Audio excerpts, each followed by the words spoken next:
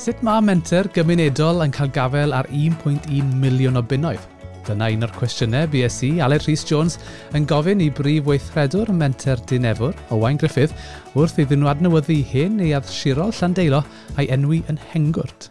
Rai blynyddoedd nôl, ddechreuwn ni siarad gyda'r Cyngor Tre, sy'n berchen yr adeilad erbyn hyn, a digwydd bod rhaglen gyda'r loteri dros glwyddo asedau cymunedol i ddwylo mudiadau cymunedol. A fi o'n i'n ffodus iawn i gael grant wrth y loteri, gwerth rhyw 1.1 miliwn, a wedyn gaethon ni les 99 mlynedd wrth y Cyngor Tre. Felly'n bwriad ni, neu'r hyn sy'n digwydd ar hyn o bryd, yw bod yr adeilad yn cael ei adnewyddu yn llythrennol o'r top i'r gwylod i greu canolfan newydd sbon yng nghanol y dre. Bydd hi'n gweithredu fel canolfan dreftadaeth a thwristiaeth, ond bydd hefyd lle i siopau pop-up yna.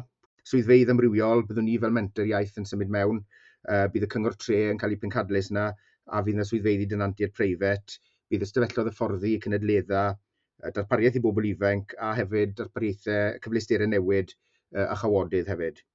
Fydd ddim yn ganolfan iaith fel y cyfryw, fydd yn ganolfan gymunedol, fydd yn agored i bawb ac yn cynnig gwasanaethau dwyieithog llawn.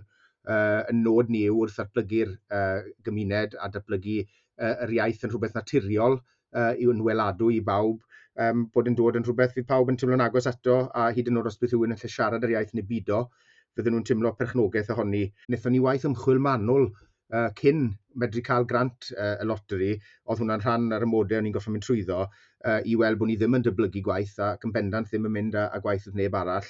Ac felly oedd yr angen am swyddfeydd ac yn y blaen, does na ddim canolfan treftadaeth gyda ni, ac felly oedd yr angen yn bendant yna yn Llandeilo. O safbwynt y grantiau, mae wedi bod yn waith caled i fod yn onest. Ddechreuon i'r trafodaethau nôl yn 2016, felly oedd e'n 2-3 blynedd o waith dim ond i lwyddo cael yr arian mewn i fedru gweithredu'r prosiect, ond o ran cyngor falle yw i bobl eraill, mae yna ddigon o wefannau yna sy'n cynnig cymorth, mae'r gwasanaethau gwirfoddol lleol hefyd yn lle helpu chwilio am grantiau, ond fi'n credu'r peth pwysica yw sicrhau bod prosiect da gyda rhywun yn y lle cyntaf, ac wedyn os yw'r prosiect yn ddigon da, ddigon cryf, mae'n arian mas ar gael yna, mae yna help ar gael i ffindo fe, ond dyfal barhau yn bendant a digon o waith caled. Cefnogir ar y tir gan y gronfa cynnwys sain.